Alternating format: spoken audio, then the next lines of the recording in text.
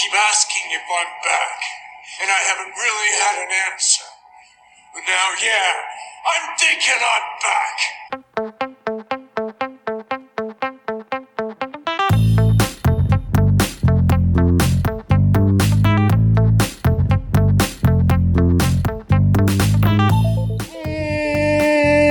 And welcome to another episode of the Miles Offside podcast, where we talk a little bit of football and a whole lot of nonsense.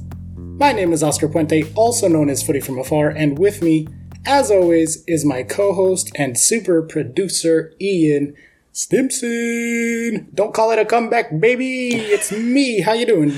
Very good, mate. Lovely to have you back. How are you? Nothing really crazy going on in my world or any of the, various fictional or real entities that I may be a fan of.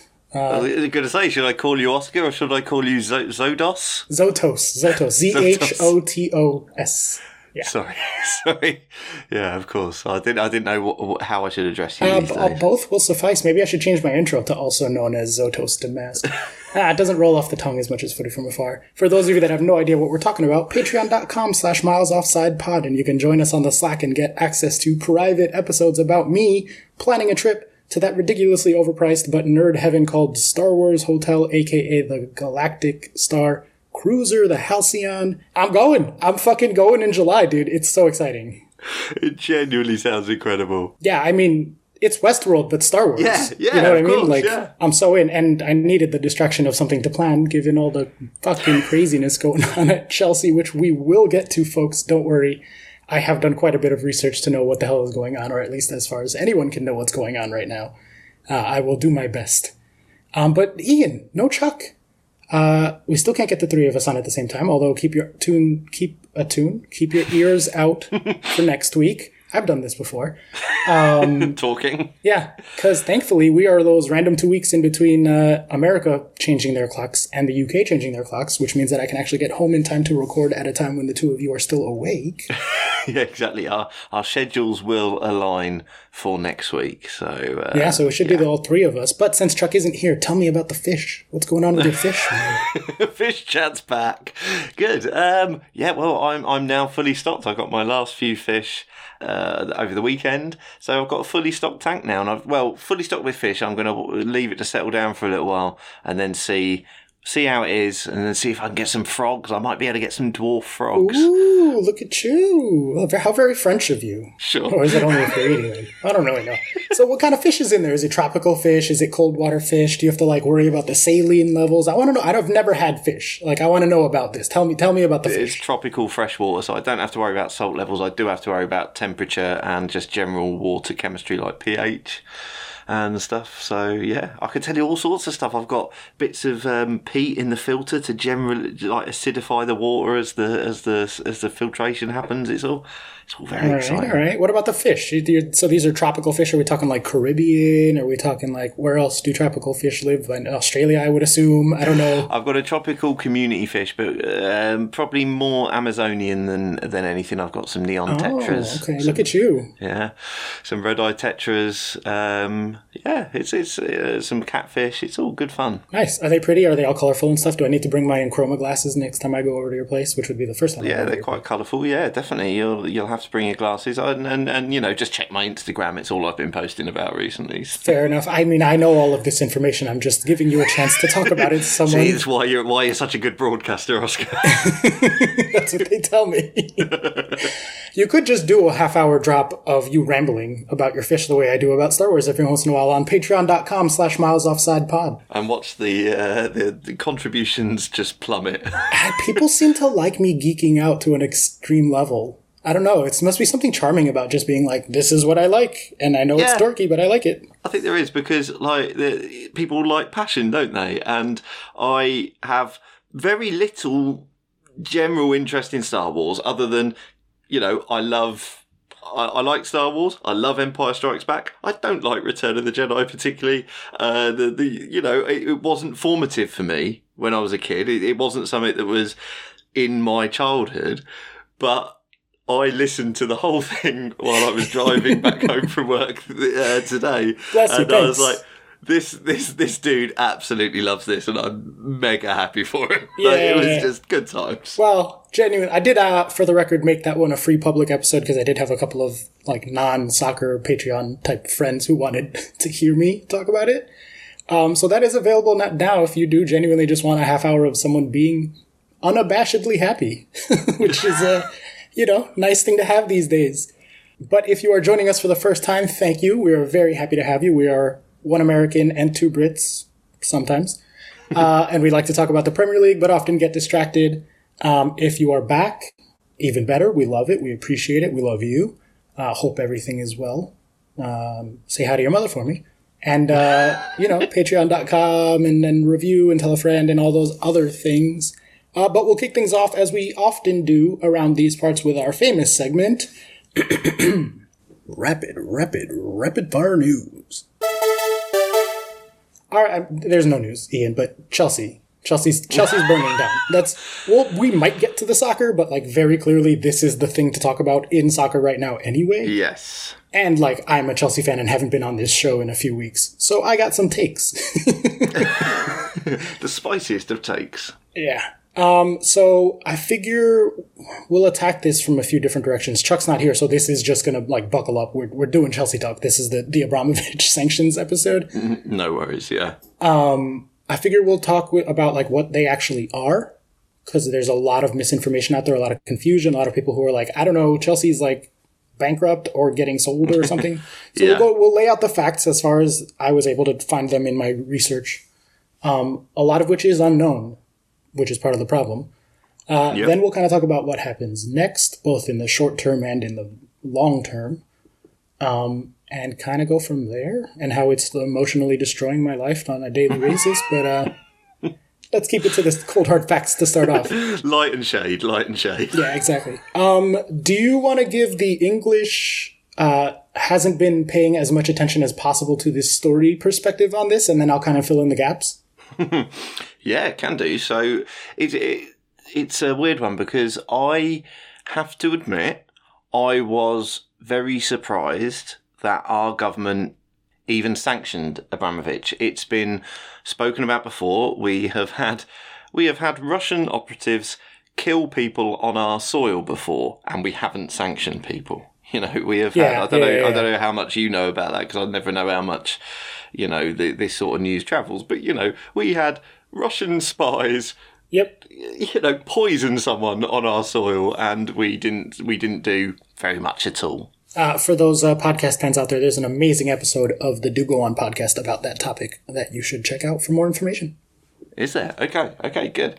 So I was very surprised that he was sanctioned at all. And as it stands now, we're recording on Monday night, I believe the UK is the only country to sanction Abramovich. He had stuff seized in the US. I don't know about like full sanctions. I mean, I'm nowhere near a legal expert, which is going to be the most important preface to all of this today. Absolutely. Yeah, 100%. So, I think even in the last episode, which was a mere week ago, which shows how fast moving these things are, I said outright, I can't see that happening. I can't see them sanctioning him, because I thought if it was going to happen, it would have happened by now. Yeah, so in terms of the timeline of this, last Monday, you and Chuck recorded, and he had at that point tried to do some dodgy shenanigans to transfer stewardship but not ownership of the club. That got turned down, and then he said he was going to sell and give money to a charity, but the charity for who? Not clear. That was where you all were last week, and I think that you are not the only people. I think that was the general sort of pessimistic but like realistic view on the political situation in the UK, that like probably nothing was going to happen actually in terms of sanctions. And then Thursday, overnight, here, early in the morning over there, the news leaks that he has officially been sanctioned, and like all his property has been seized, or not seized, sanctioned, frozen, which I'll get into that distinction in a bit, because I did research, like I said. And I think a lot of people were caught off guard by the sort of swell of political outcry for action to actually be taken against these Russian people, given obviously everything that's going on, that I think empowered the UK government to act more quickly than other governments. I think that there was a universal like, bro, we are so fucking complicit in this. Can we like do something about this, please? That just really swept over. Like, he wasn't the only one. There was a lot of oligarchs sanctioned, and all sorts of properties and companies and all that sort of stuff is... absolutely. Mostly people who have big involvement in Russian banks and things like that. But, so that was the situation. That it was, I think, relatively unexpected. But then the crux of what we were saying was that Chelsea won't like immediately cease to be, or won't be taken into state ownership, which would be bizarre. Yeah. Did happen because in the if it wasn't Chelsea, and that's not saying if it wasn't Chelsea, if it wasn't any other football club, just if it wasn't a huge football club, then and just a company, then that company would have ceased trading. It wouldn't necessarily have ceased to be, but there could have been literally no money in, no money out. Yeah, absolutely. So I guess this is a good place to bring in that distinction between sanctioned and seized, and sort of what a sanction actually means for a business. Because like you said, this is a really important sort of context for when we're where we think things might go and what's even in play, is that Chelsea is already getting favorable treatment. Yeah. So like they're already getting a leg up and a sort of support, which is indicative, I think, of like the government's intentions in this situation, but also like don't get too greedy in terms of what you think is even possible from here going forward, because like they're already doing us a solid. But in terms of what does a sanction actually mean, I think that in the US, my understanding is that for the most part, if you get in trouble in a major way like this with the federal government, that your property tends to be seized over here, which means that the government takes it, sells it at like an auction, and then takes that money and puts it back into its own budget, taxpayer, basically as income, right, for the government. That is a thing that happens regularly, especially on the show Justified, if you've ever watched it. I have not. So it's a great show. You should watch that. Okay. But yeah, like seizure is when you get your assets taken and then they get sold and then that money disappears into the ether. And that's not what this is. This is a sanction, which means that everything is frozen, but it is still technically owned by Roman Abramovich. That is an important distinction here legally, is that it is still his club. These are all still his factories and other businesses. And when that happens, like you said, all money immediately in any direction frozen. If you have a factory, you turn off the machines and the workers go home and you can't buy new parts and you can't sell anything you have. You just are like pause. Like someone straight up hits the pause button on you as an entity and as a business. And then down the line, after the legal matters get settled and whatever, then they figure out what's going to happen to you. But most of the time you just go out of business because like there's no money. Yeah. Exactly. And people lose jobs. And this is a nasty side effect of things like sanctions, that it affects domestically and abroad people that are sort of innocent workers in this whole process. But that's how sanctions work. It's supposed to be an extreme and harsh measure that like instantly shuts everything down. And that is what legally is supposed to have been what happened to Chelsea. Is they're just like, okay, time out. No one plays. No one does anything.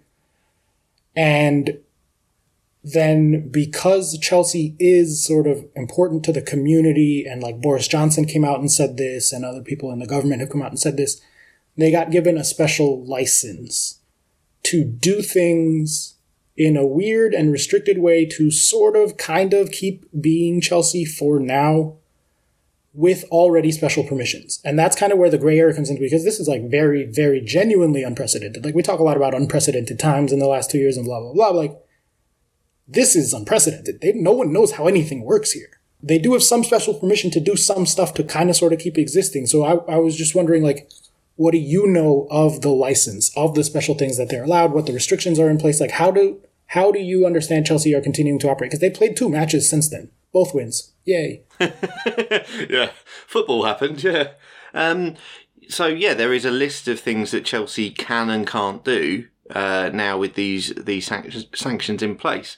So they can still play their matches and that sounds ridiculous, but as an incredibly basic thing. But as you said, other businesses, like a factory, like exactly like you said, shut down, people don't get paid. Chelsea can still play their matches, home and away. They can still, for now, pay the salaries of all players and all staff. They've been allowed to do that. That would not happen in a normal company being sanctioned scenario. Mm-hmm. They can still provide all match day things like steward security, food and drink for fans, because there was even originally talk of food and drink for fans is money coming into the club. Yeah, there has been actually an amendment to the license in response to that. So on Thursday, they were only allowed to spend $500,000 per match to stage a match. Yep. And they weren't going to be able to afford to have like food and drinks for people. So then the government came back and upped. They changed some of the rules on Saturday so that they could like feed people basically. So I think the new amount they're allowed to spend per match is now $900,000 for that exact reason, because of food. Okay. I didn't realise that had been expressly, done as a separate thing. Okay. So, and these last two of things they can do are quite big points that we'll probably go into. They're sort of part of the same thing, but they can still receive TV broadcasting money, mm-hmm. and the club's sale can still go ahead. Now, this is something that a lot of, you said about misinformation, a lot of people have said the club can't be sold now. That's not true. The club sale can still go ahead, but, and as I say, TV broadcasting revenue can still come in, but that money, be it from TV broadcasting revenue or from a club sale, is frozen. It cannot be moved. It cannot be given to Roman. It cannot be used by Chelsea. So, those things can still happen. They can still receive the big TV money and they can still sell the club. Like, as in, it's such a weird situation. A sale can happen. Technically. Yes. But that's like very much a distinction from will. Yeah. The things that Chelsea can't do is they can't sell new tickets to home or away fans. Only existing ticket holders will be allowed to attend matches at Stamford Bridge. I mean, that seems a bizarre thing, but that's the situation we're looking at the minute. I mean, so season ticket holders or anyone who's bought home tickets already for games will be able to go. We'll get into a situation very quickly, I guess, where there will be no away fans at games. Yes, although as of an hour ago, this is how fast this shit has been changing in the last few days. They did ask for special permission to preserve the sporting integrity to allow away ticket fan sales. Okay, right. So that's a conversation that's happening behind the scenes right now. Gotcha.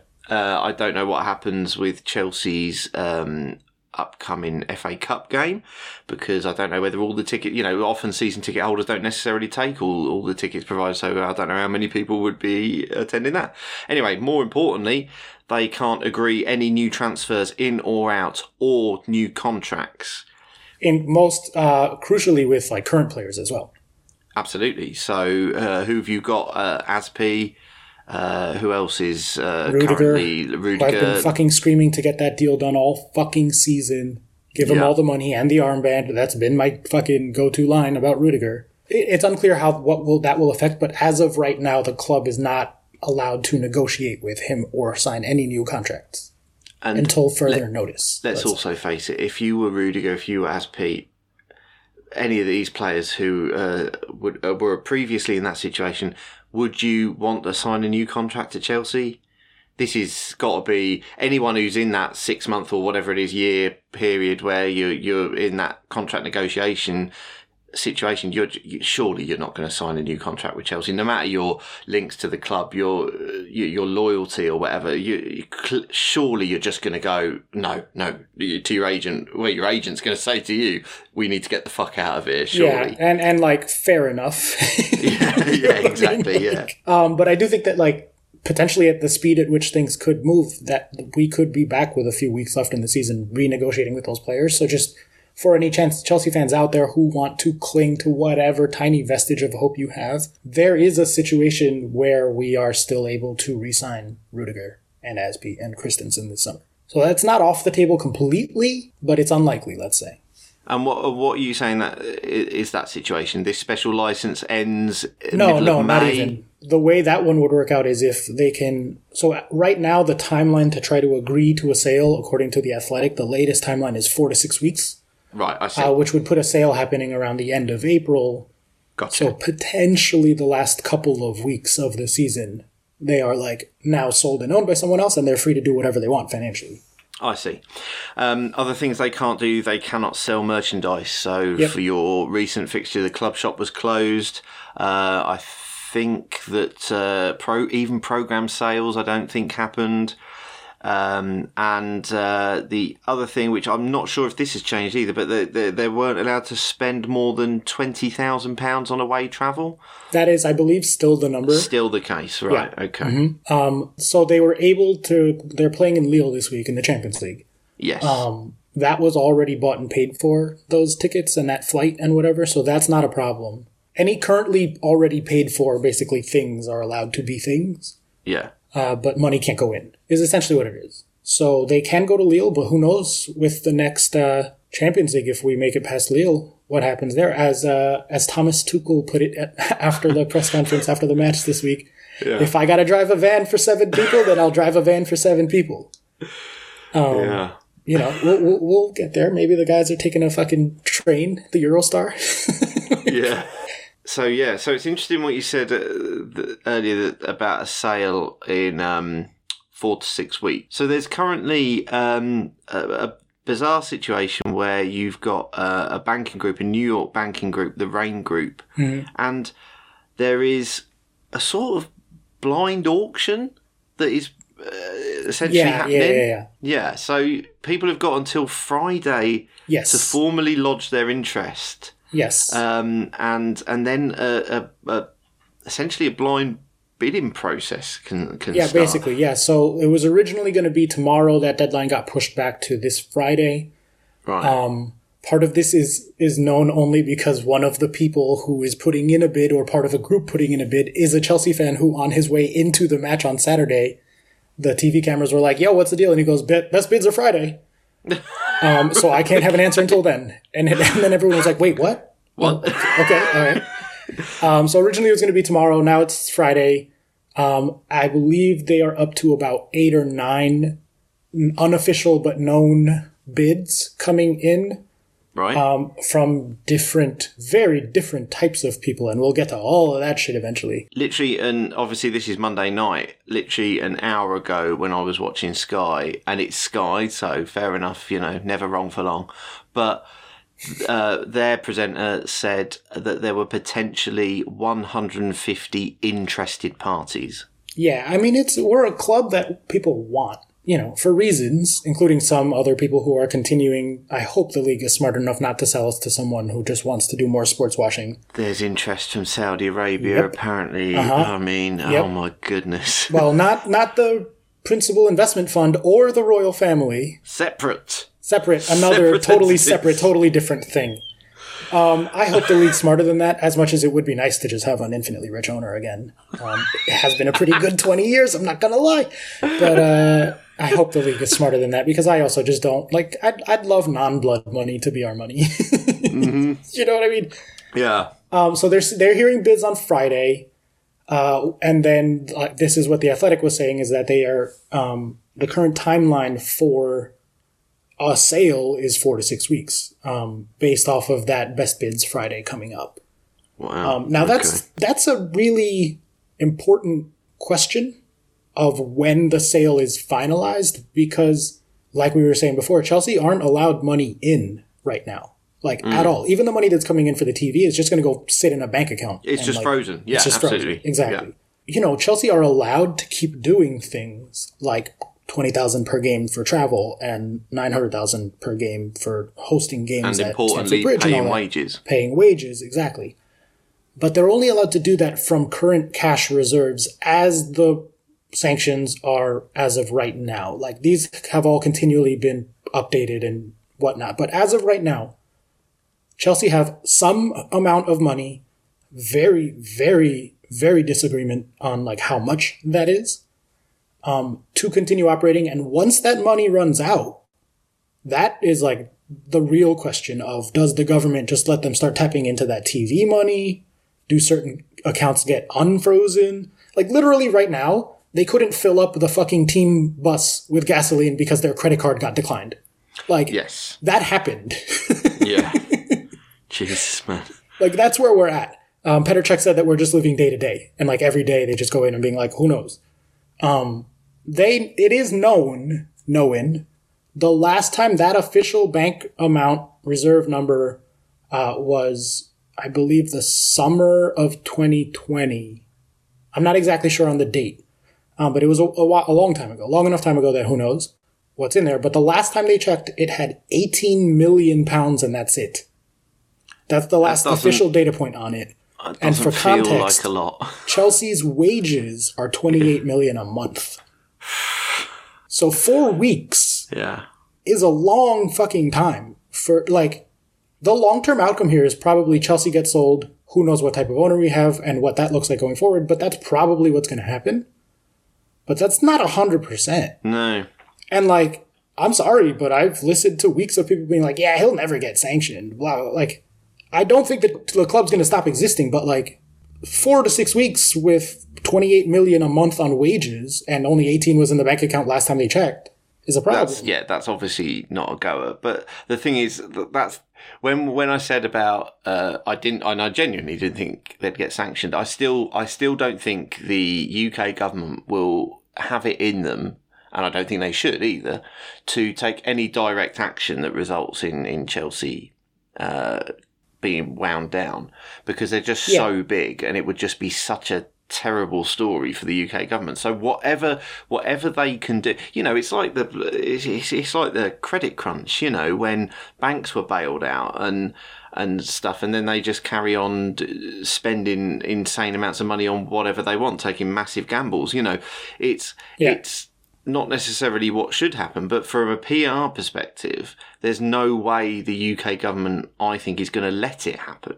So I'm not saying that Chelsea won't possibly severely suffer from this. And when I say severely suffer, it could get as bad as losing massive amounts of players and getting going into administration, if not administration, and falling down a league. It could happen. I'm not saying it will happen, but when I was a kid, Leeds were a huge club, and then a mere 10 years later they were in League One, and my dad supported Luton, who were Division 1 club, and then went non-league in the space, but in the time it took me to become an adult. Right. Yeah. So I've seen clubs be big, maybe not Chelsea huge, but Leeds were a big club and they fell down to League One. Sunderland are a big club and they're still in League One. It does happen. And we thought we'd maybe gone past the days of this because of the sort of Super League mentality of let's solidify our position wherever possible. But then these are incredibly strange times, and we've, as I said last week, we've known who Roman Abramovich is for years, we haven't done anything about it. And they've let other people with frankly worse things. Yeah, I agree with you. Because while... And I'm not for the record, sorry, and I'm going to cut you off here. Yeah. I'm not for the record on any level defending Roman Abramovich, and I'm not one of those Chelsea fans. And if you are one of those Chelsea fans, and thankfully less and less of that seems to have been happening at the games in terms of singing his name and stuff, but two things can be true at the same time. Chelsea fans, I need you to hear me right now. The first thing can be that he was a great owner for 20 years. And he got us trophies, and he got us players that we love, and we have all sorts of good memories around the team when he was the owner of the team and as a direct result of his actions as owner of said team. That can still be true. You don't have to not love those 20 years of Chelsea and those trophies and those players. Separate from that, he can be a bad person who did bad things, who got his money in bad ways, and we tied ourselves up with that, and now that's all coming home to roost. And it doesn't mean that anyone's out to get us. No one's after the club. No one gives a fuck about Chelsea any more than they do any other club. Yeah. We're not getting attacked here. They're going after Roman's money because Roman is a bad person who's tied up with Putin. And that's fine. We can be upset. I'm obviously really fucking upset with everything happening with Chelsea right now. It's a stressful situation. And you can tend to sort of veer towards a tribalistic, like, batten down the hatches mentality. But please, for the love of God, just stop defending Roman Abramovich. He was a good owner does not equal he was a good person or is a good person. Let it go. Fucking move on. Roman's time is done. Take the fucking Roman Empire banner down. Stop singing his fucking name. Get over it. It's done. Please. Sorry, Ian. That was aggressive, but I've been bottling that up. I fully understand exactly what you're saying, but I also get the sort of the original point of it does feel weird to me, the outpouring of let's get Roman out the game, blah, blah, blah, when mere months ago we welcomed the Saudis into Newcastle. Yeah, and that's fair. So I get what I get that point, and I hate whataboutery more than but it's a valid point that, Roman Abramovich had links to Putin. His money comes from questionable places, obviously, links to organised crime. Is he the state leader who executed 81 people the other day? No, he's probably not. Is he the guy actually directing the Ukraine invasion? No, he's probably not. Should he be sanctioned? Absolutely. Should this have happened years ago? Probably. But I do sort of have a weird, there is a massive hypocrisy with letting the Saudis take over Newcastle. Or even considering the Saudi bid for Chelsea now. There's obvious hypocrisy there. I'm not saying there's not, obviously. That's all obviously true. How long is it going to be before Pep has to start answering questions? This is huge now. As in, Eddie Howe is getting asked questions that he would never have expected to have to answer when he was managing Bournemouth a couple of years ago. Yeah. What do you think about working for people who are linked, in inverted commas, to people who ordered the execution of 81, 82, I'm sorry, I can't remember whether it was 81 or 82, and that's bad, 81 or 82 people the other day, and how long is it going to be before Pep has to answer questions about certain things that Abu Dhabi are involved in? Yeah, I felt bad for Tuchel when he went off on that reporter. He was just like, bro, I don't know these things. I pick 11 players and stop asking me this. I don't know what's going to happen with the club. I don't have opinions on, I think it's horrible what's happening in Ukraine and blah, blah, blah. He went off. And, rightly so. Dude just picks 11 players. Come on. Tuchel's been superb during this, though. Yes. You couldn't have really asked for much better. No, and he's constantly been good about being I'm privileged. This is such a stupid question. We're so privileged. Well, of course, because think about Ukrainians. They have problems.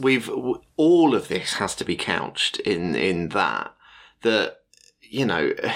God, I've been working the news rounds for the last few weeks, and it's been, poor me. It's been fucking awful to watch some of the stuff coming in. I said to you, I think, not since I was working some of the news channels when the Haiti earthquake happened, and not since that have I seen such genuinely awful things that we don't broadcast because it's fucking just unwatchable, Yeah. And so all of this has got to be couched like that because this is just fucking football and who fucking cares? Right. Very much. But it does matter because of the sports washing element that Chuck, I think last week, Chuck was excellent on. Yeah, you guys were great. That was really good. Yeah, cheers. It's such a tough, especially, because I feel like I'm in such a privileged position, both, well, in every way possible. I don't live in a fucking war zone. I'm relatively financially secure. I'm white. I'm male. It's just that whenever I talk about anything, I just feel like I've got almost no right. But it's just everything we talk about with this, with the football side of things, has to be couched in the fact that none of it fucking matters, except that football has made it easier for these things to be normalized into, we've all accepted Roman Abramovich for years. The sports washing works. Just look at these idiot Chelsea fans that I'm talking about. That is literally the point of sports washing. Yeah. Is that those people now are defending Roman Abramovich. He has put so much money into Chelsea's made a loss every year since he's owned them, and he's bankrolled that. And there's a fucking reason. It's not just, I love football, let's just chuck 150 million a year at it. Yeah, I do want to mostly get back to the silly footballness of it, though, because I'm not a socio-political expert on any level whatsoever, so I just feel like we would just be talking out of our assholes. But I do still have a little bit of the taste of vomit in my mouth from when you said down a division and compared us to Leeds. So I want to address that specifically for the other Chelsea fans out there listening. Yeah. Here's why I don't think, really long term, that we have to be worried, to the extent that we are at the moment. By which I mean the club's going to exist, and the club's going to be a top flight club, and probably at worst mid-table if we're being honest. And the reason for that is that Roman spent money on infrastructure. We have Cobham is one of the best academies in the world, let alone England. Yeah.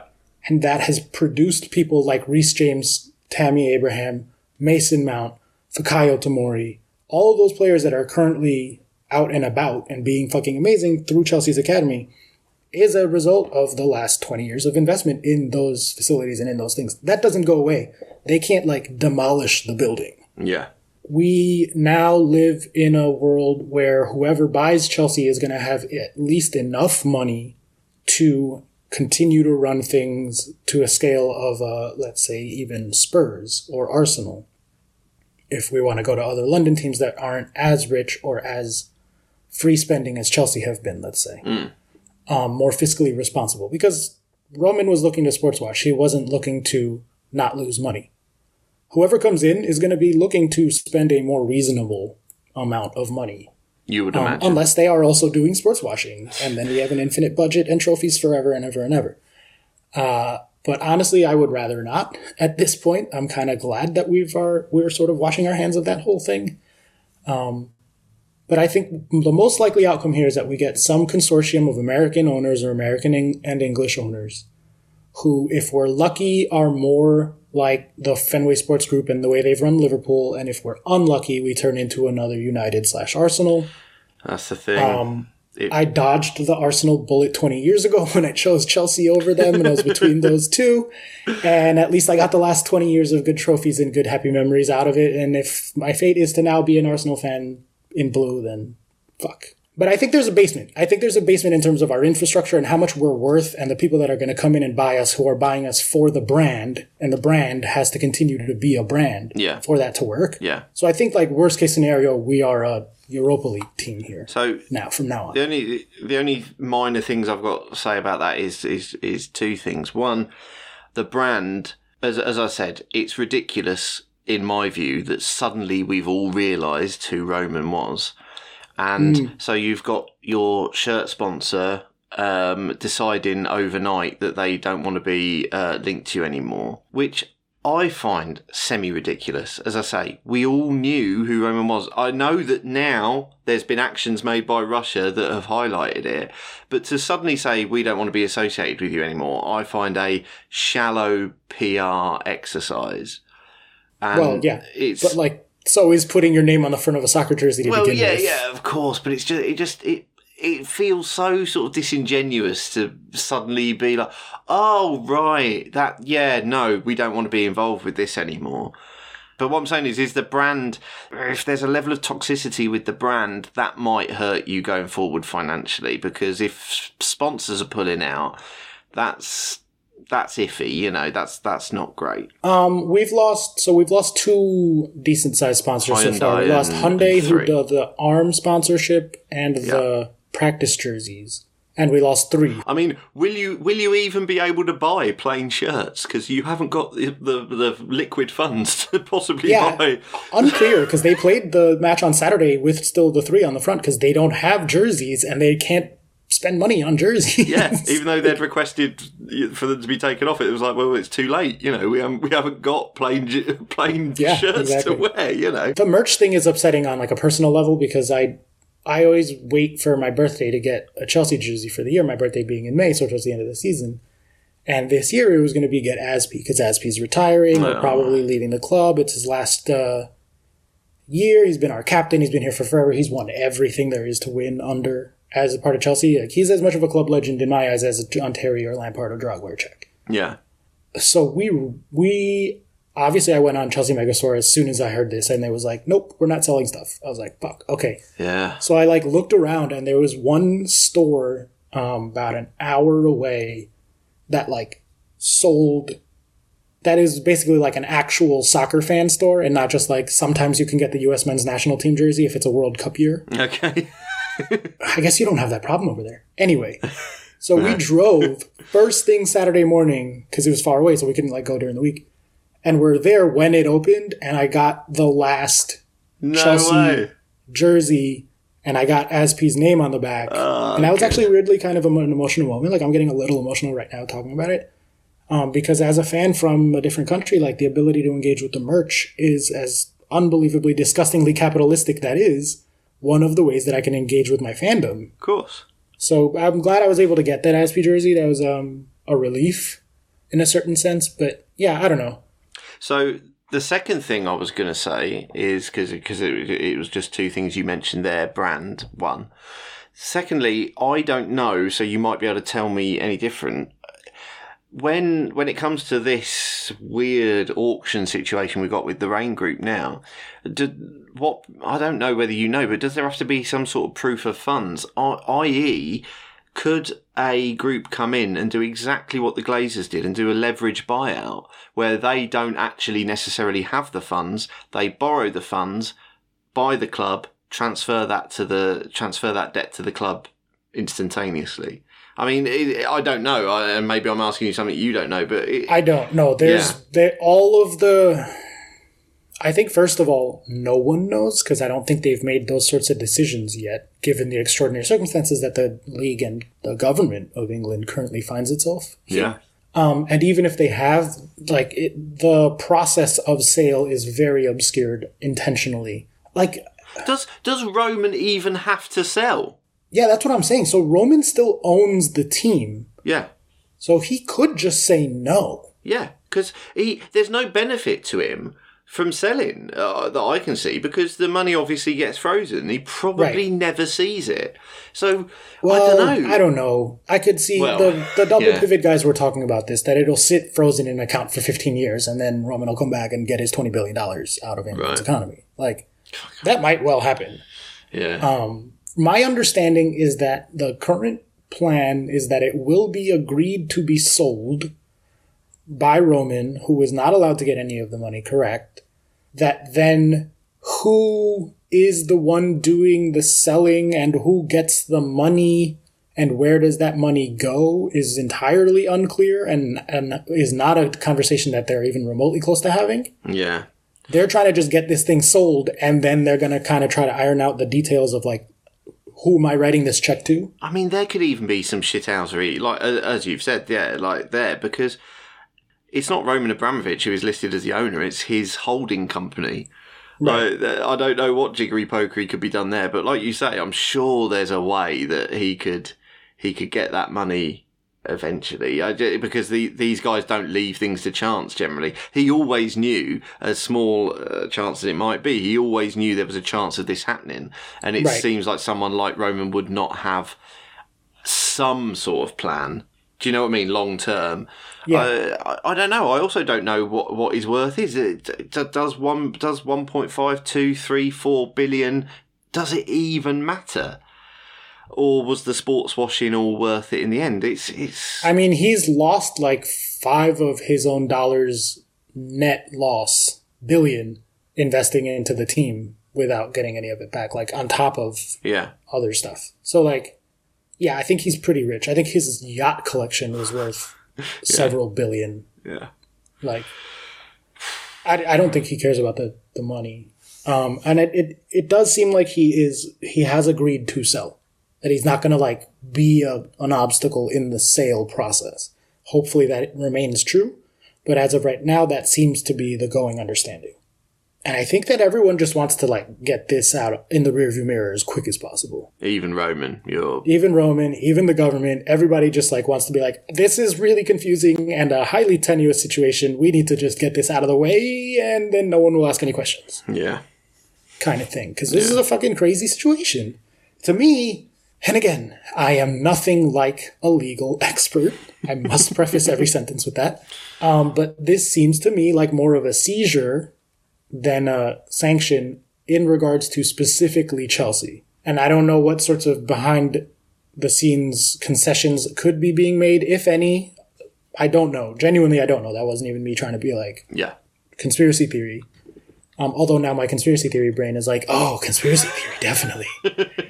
What sort of negotiations have been made to allow that to take place? Or if that's just the UK government being like, we're going to try to overreach and see if anything happens? Question mark?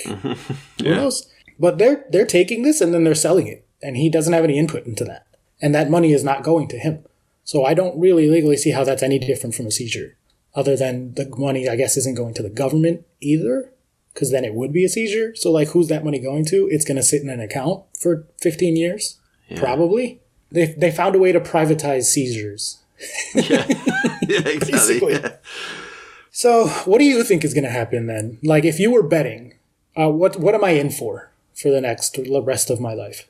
That is a hell of a question, because I think you are in for some big group. Exactly what you said. I think it will probably be some American group. I think there's been two Americans who have been very mouthy in the media saying how much they would like the club. Mm-hmm. And there, who knows? Because as you say, if you get a Fenway Sports Group and someone who's will spend the money well, then you'll probably be okay. But if you get any one of the number of other types of owners of football clubs there is, then I don't know. And I don't necessarily have the same confidence as you that mid-table is the floor. Okay. I get what you're saying, though. I do get what you're saying about infrastructure. Things are different from the days of the 90s and clubs like Leeds having their big fall, but it could go very badly if contracts. I don't know if someone manages to buy the club but then doesn't run it in the same. As I say, £150 million a year. Yeah. When I talk about Peterborough and the current owners and them not being able to compete at a championship level, it is still all said with the love of, thank fuck they've kept us going for as long as they have, though, because, owners can be shit in football. And look what's happened with Derby and everything.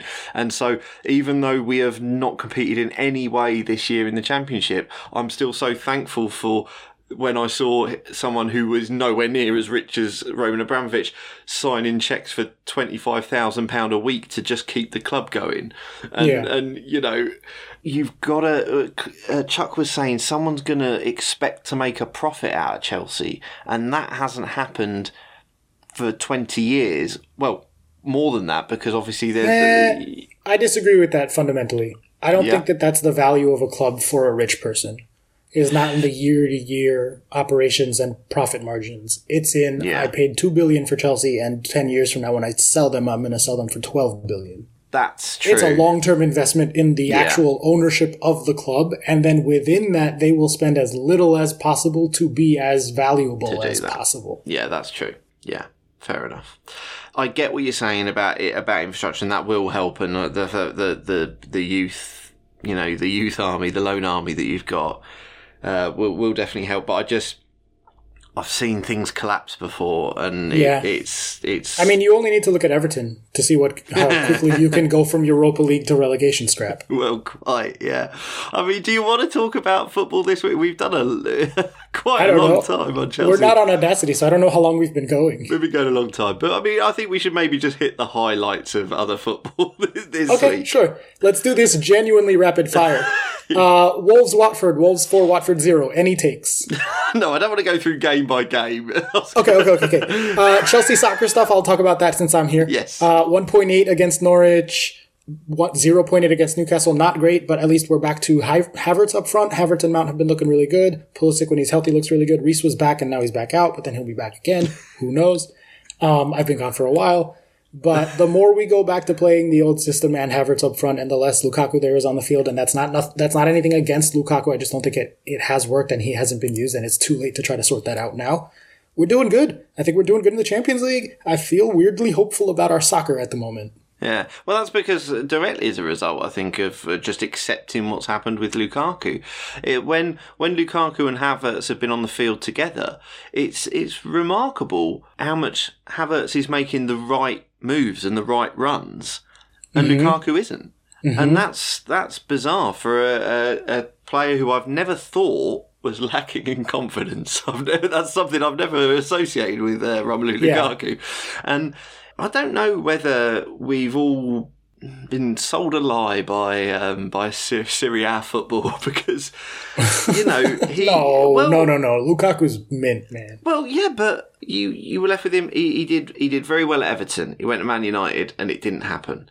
And then he went there, and now this is interesting in that Lukaku said that the setup at Inter was, way better than Man United, and they pushed all his buttons, and the nutrition was better, and I remember all literally the whole holistic approach was better, and he flourished, and he did amazingly. And then he's gone to Chelsea, and it's not worked so much. So we've had this sort of someone who I always thought would, because he's an intelligent guy, and I think he's an intelligent footballer, and I always thought, this is going to be someone who builds and builds and builds, and he's going to become a cultured, incredible footballer, and it's sort of stalled again at Chelsea. And is it just that at Inter he found the system and the whole approach and everything that suited him, and he should never have left, and he didn't want to leave apparently.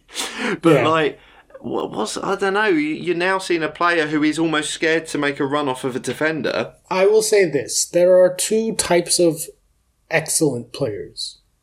There are players who are excellent full stop because of just who they are. And you could plop them down in most teams and in different positions, and they will find a way to do the thing that they do that is great, and will excel at that. And then there are players who are excellent within a system. And I do not mean that one or the other is better, because I tend to actually find that players who are excellent in a system can be so optimized in their excellence because of the system around them that they can tend to push a team to higher highs. Yeah. Probably. I think of like Mbappe at PSG right now. I don't know that Mbappe is excellent, period, but he's the best fucking player in the world when he's playing at PSG in that system. Yeah. I think Lukaku has proven himself over the course of his career, especially now given the new bit of feedback from Chelsea being there, to be excellent in a system and probably not excellent full stop. Right. Okay. And the system just doesn't work right now. And maybe it won't in England. Maybe he is suited to a different league. That happens too, and that's fine. Yeah. But I don't think he's not excellent. I just don't think it's working at Chelsea. Fair enough. Who else have we got to talk about then this week?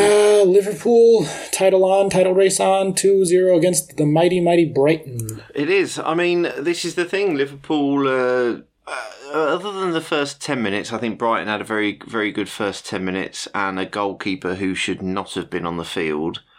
Chuck was on the Slack saying, right, am I just being Brighton biased here, or should Sanchez have gone for that? And I find it unbelievable that VAR looked at that and didn't didn't suggest that there should have been further action. Oh, VAR had themselves a weekend. Didn't Thank they? you, by the way. Thanks, VAR. Appreciate it. Yeah, fucking hell, yeah, that's a good point. Jesus, Newcastle. Good looks. We appreciate the help. Newcastle We needed the moral boost. Fucking deserved a penalty. Jesus Christ.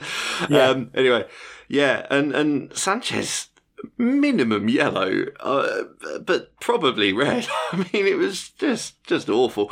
And maybe I wonder whether the referee and the VAR didn't just get slightly sidetracked by the fact that Liverpool had actually scored the goal, and so right. It's like, but it doesn't matter. You should still play the advantage of the goal and look at that completely objectively. And I'm not sure that's exactly what happened, because he wiped him out, for fuck's sake. I mean, what do you think? Did you think yellow, red? Happy with VAR not overturning that? I don't care. I don't. No, I honestly. I don't Jesus care Christ. It should have been a red. I mean, it should have been a red, right? VAR sucked, but whatever. And also, you've been very negative about the fact that there's a title race on, which I understand, because Man City, they've got points on the board, blah, blah, blah.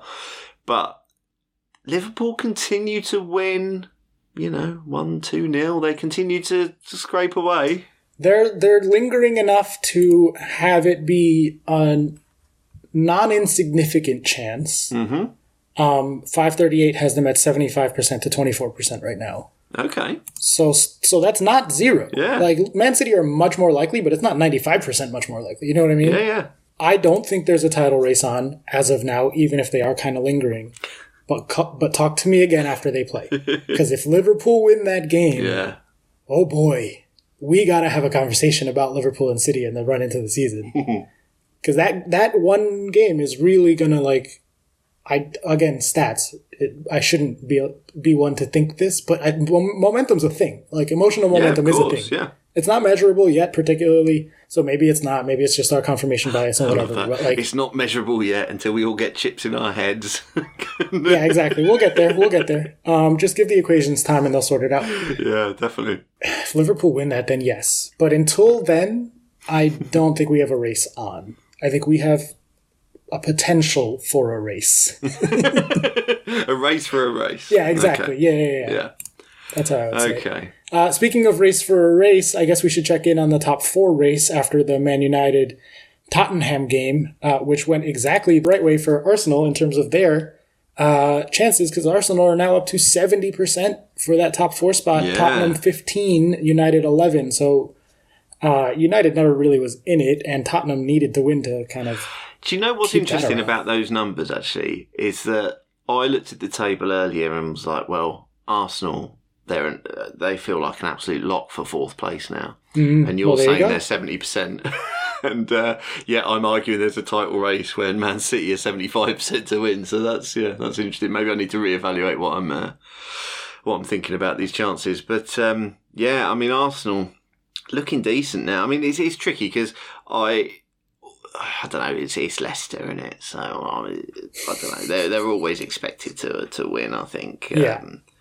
So but they are playing well. The midfield seems to be solid in a way that seemed unthinkable 2 years ago. So yep. I mean, they have noted excellent manager Mikel Arteta at the helm. So of course, oh, right, yeah. Everybody knows this. He's excellent. Yes. No one's ever said otherwise. Obviously. Yep. Well, you capitulated really quickly on our Arteta feature. No, that was sarcastic. I'm not yet. Honestly, I haven't watched enough Arsenal lately to have an opinion. Maybe he is good now. I'd have to actually do. I haven't seen enough to change my mind. I'll say that. Okay. Maybe I should. I don't know, but I don't want to watch Arsenal, especially if I'm about to fucking start watching the new Arsenal, but in blue. Oh.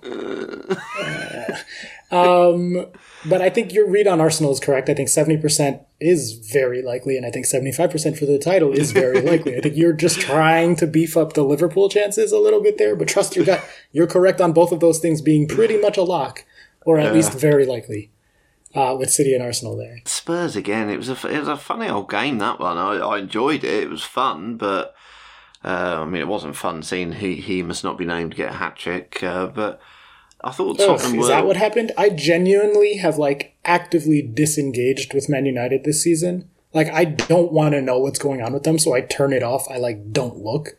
He scored a hat-trick? What a fucking piece of shit. Yeah. But it was also a hat-trick, certainly of... It felt like it was of Tottenham's making, really, because I didn't look at FB Ref. I just looked on a much worse model, I'm sure, but I saw that Tottenham, on the one I looked at, won the XG battle, and Tottenham's defending, I felt like on all three goals was seriously lacking. On the first goal was a really good strike from outside the area, but only because Dyer gave him the time to do it. And just you don't stand off any Premier League striker, but certainly not someone like that, and expect to not suffer from it. Yeah, if there's very, one person in the league you don't want to give a bunch of time to, close him down. So as to not punish them for being slow. Your read is correct according to the numbers as well. Oh, okay. On FB Ref, they conceded only 1.1, but they conceded 3 goals. So that like Man United tripled their XG in that match. Doesn't speak well of Tottenham. Oh, I must just say, though, I did very much enjoy a Harry Maguire own goal, because it's always fun to see that. And I very much look forward to the next time. As I said last week, because last week he was shite as well, and it'll be just great when he scores his next goal and shushes the critics. Fucking, honestly, I really, considering how much I liked him as an England player a mere 9 months ago. Good old Hazem Agaza. I really despise him as a Man United player, and I think maybe as a person. Fair enough. Fair enough. Yeah. Do we want to check in on Palace City, or do we probably not want to know what that scoreline is? Do you know what? I mean, look, I watched the first 20 minutes before we started recording, and Palace were having a go. Really? What's the score? Come on, Palace. Come on. They were. I saw a good couple of attacks. And it is still 0-0. Hey! 13 minutes to go. 13 minutes to go. I almost feel like we should stick around for 13 minutes just to hear the end, but also I want to go. I'm hungry.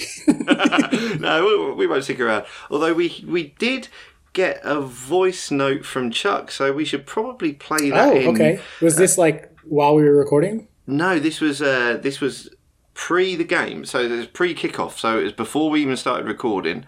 Okay. So here we go. So this is... Yeah, he didn't know that for now it's held to 0-0. So let's see what he has to say. Hello, friends. I thought, since I'm not going to be here this week, in the style of Oscar Puente, I would record a 30-second take for you. Sounds you can hear in the background, lots of traffic. I'm recording this from the streets, yeah? You know what I mean? Guerrilla podcasting. Palace haven't played yet, so I guess the 30 seconds starts now. Yeah, we won. Oh, amazing. Vieira's a tactical genius. Or, Pep's a weirdo and we lost. Or, good news, we got a point. That's nice. Another draw. Ian, you can just cut those out as appropriate. And now the rest of the time I'm just going to make a fart noise.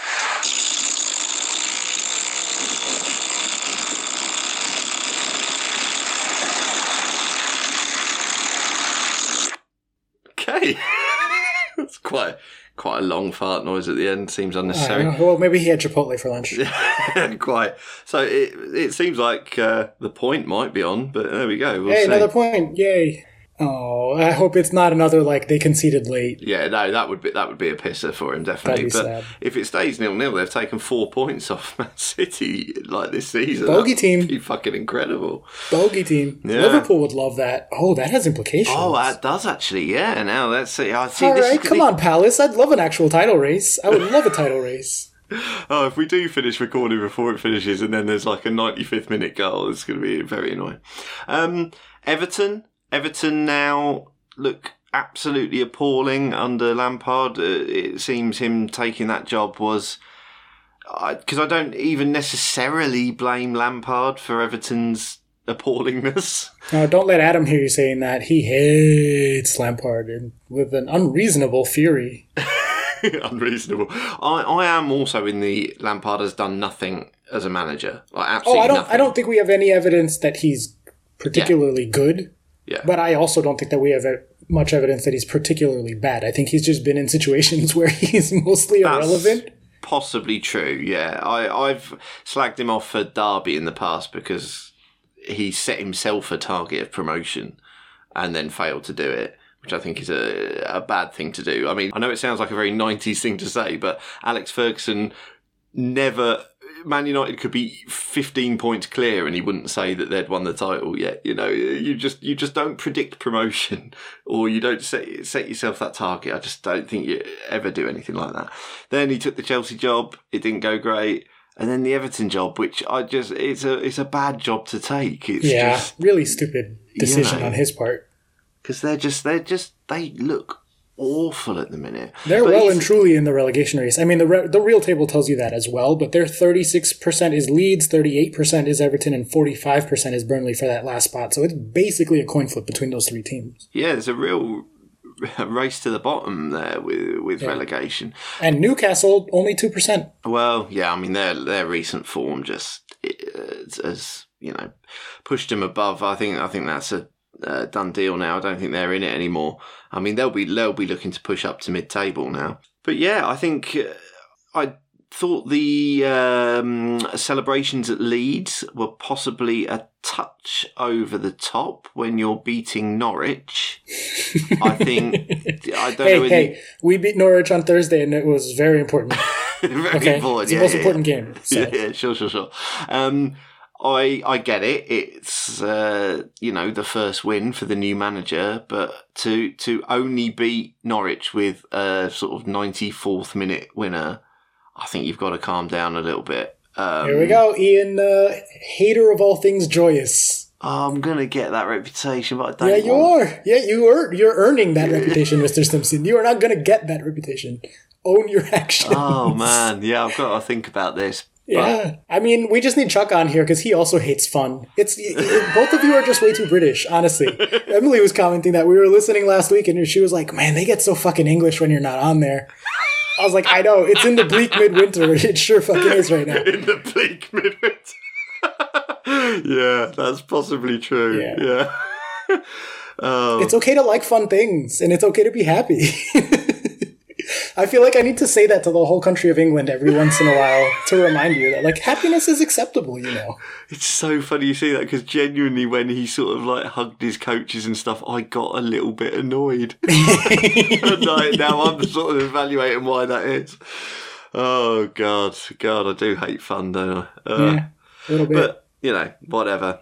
I don't know whether we've got anything else to talk about because Norwich are down. Watford are down probably despite the win. I don't think that they're going to survive. And like you say, coin flip between the last three. So I'm not gonna bother going through fixtures because we are in the midst of fixtures as we speak, and there will be Wednesday and Thursday games. So all that's left to say is thank you to our Patreon producers. We've got let's go like Chuck does. We've got Sam Danby, we've got Nate Whittam, Mark Daffin, Johnny Worthington, Jeff Pedder, and Andy Penpraise, who's from Sutton. Oscar, I accept this has probably not been the easiest episode for you to record on your return after 2 or 3 weeks off. It's probably been a tricky one for you, so well done, mate. And thanks. If we get you back in another couple of weeks, we'll have to reassess the situation. But yeah. Hopefully by Monday, which will be my last episode for a couple of weeks again, we'll have more information about the sale and the Best Bids Friday and how that all went down. And at the very least, it'll be fun to talk with you and Chuck about not depressing things. Yeah. Oh, feel bad. All right. Well, good luck and goodbye, Oscar. Bye.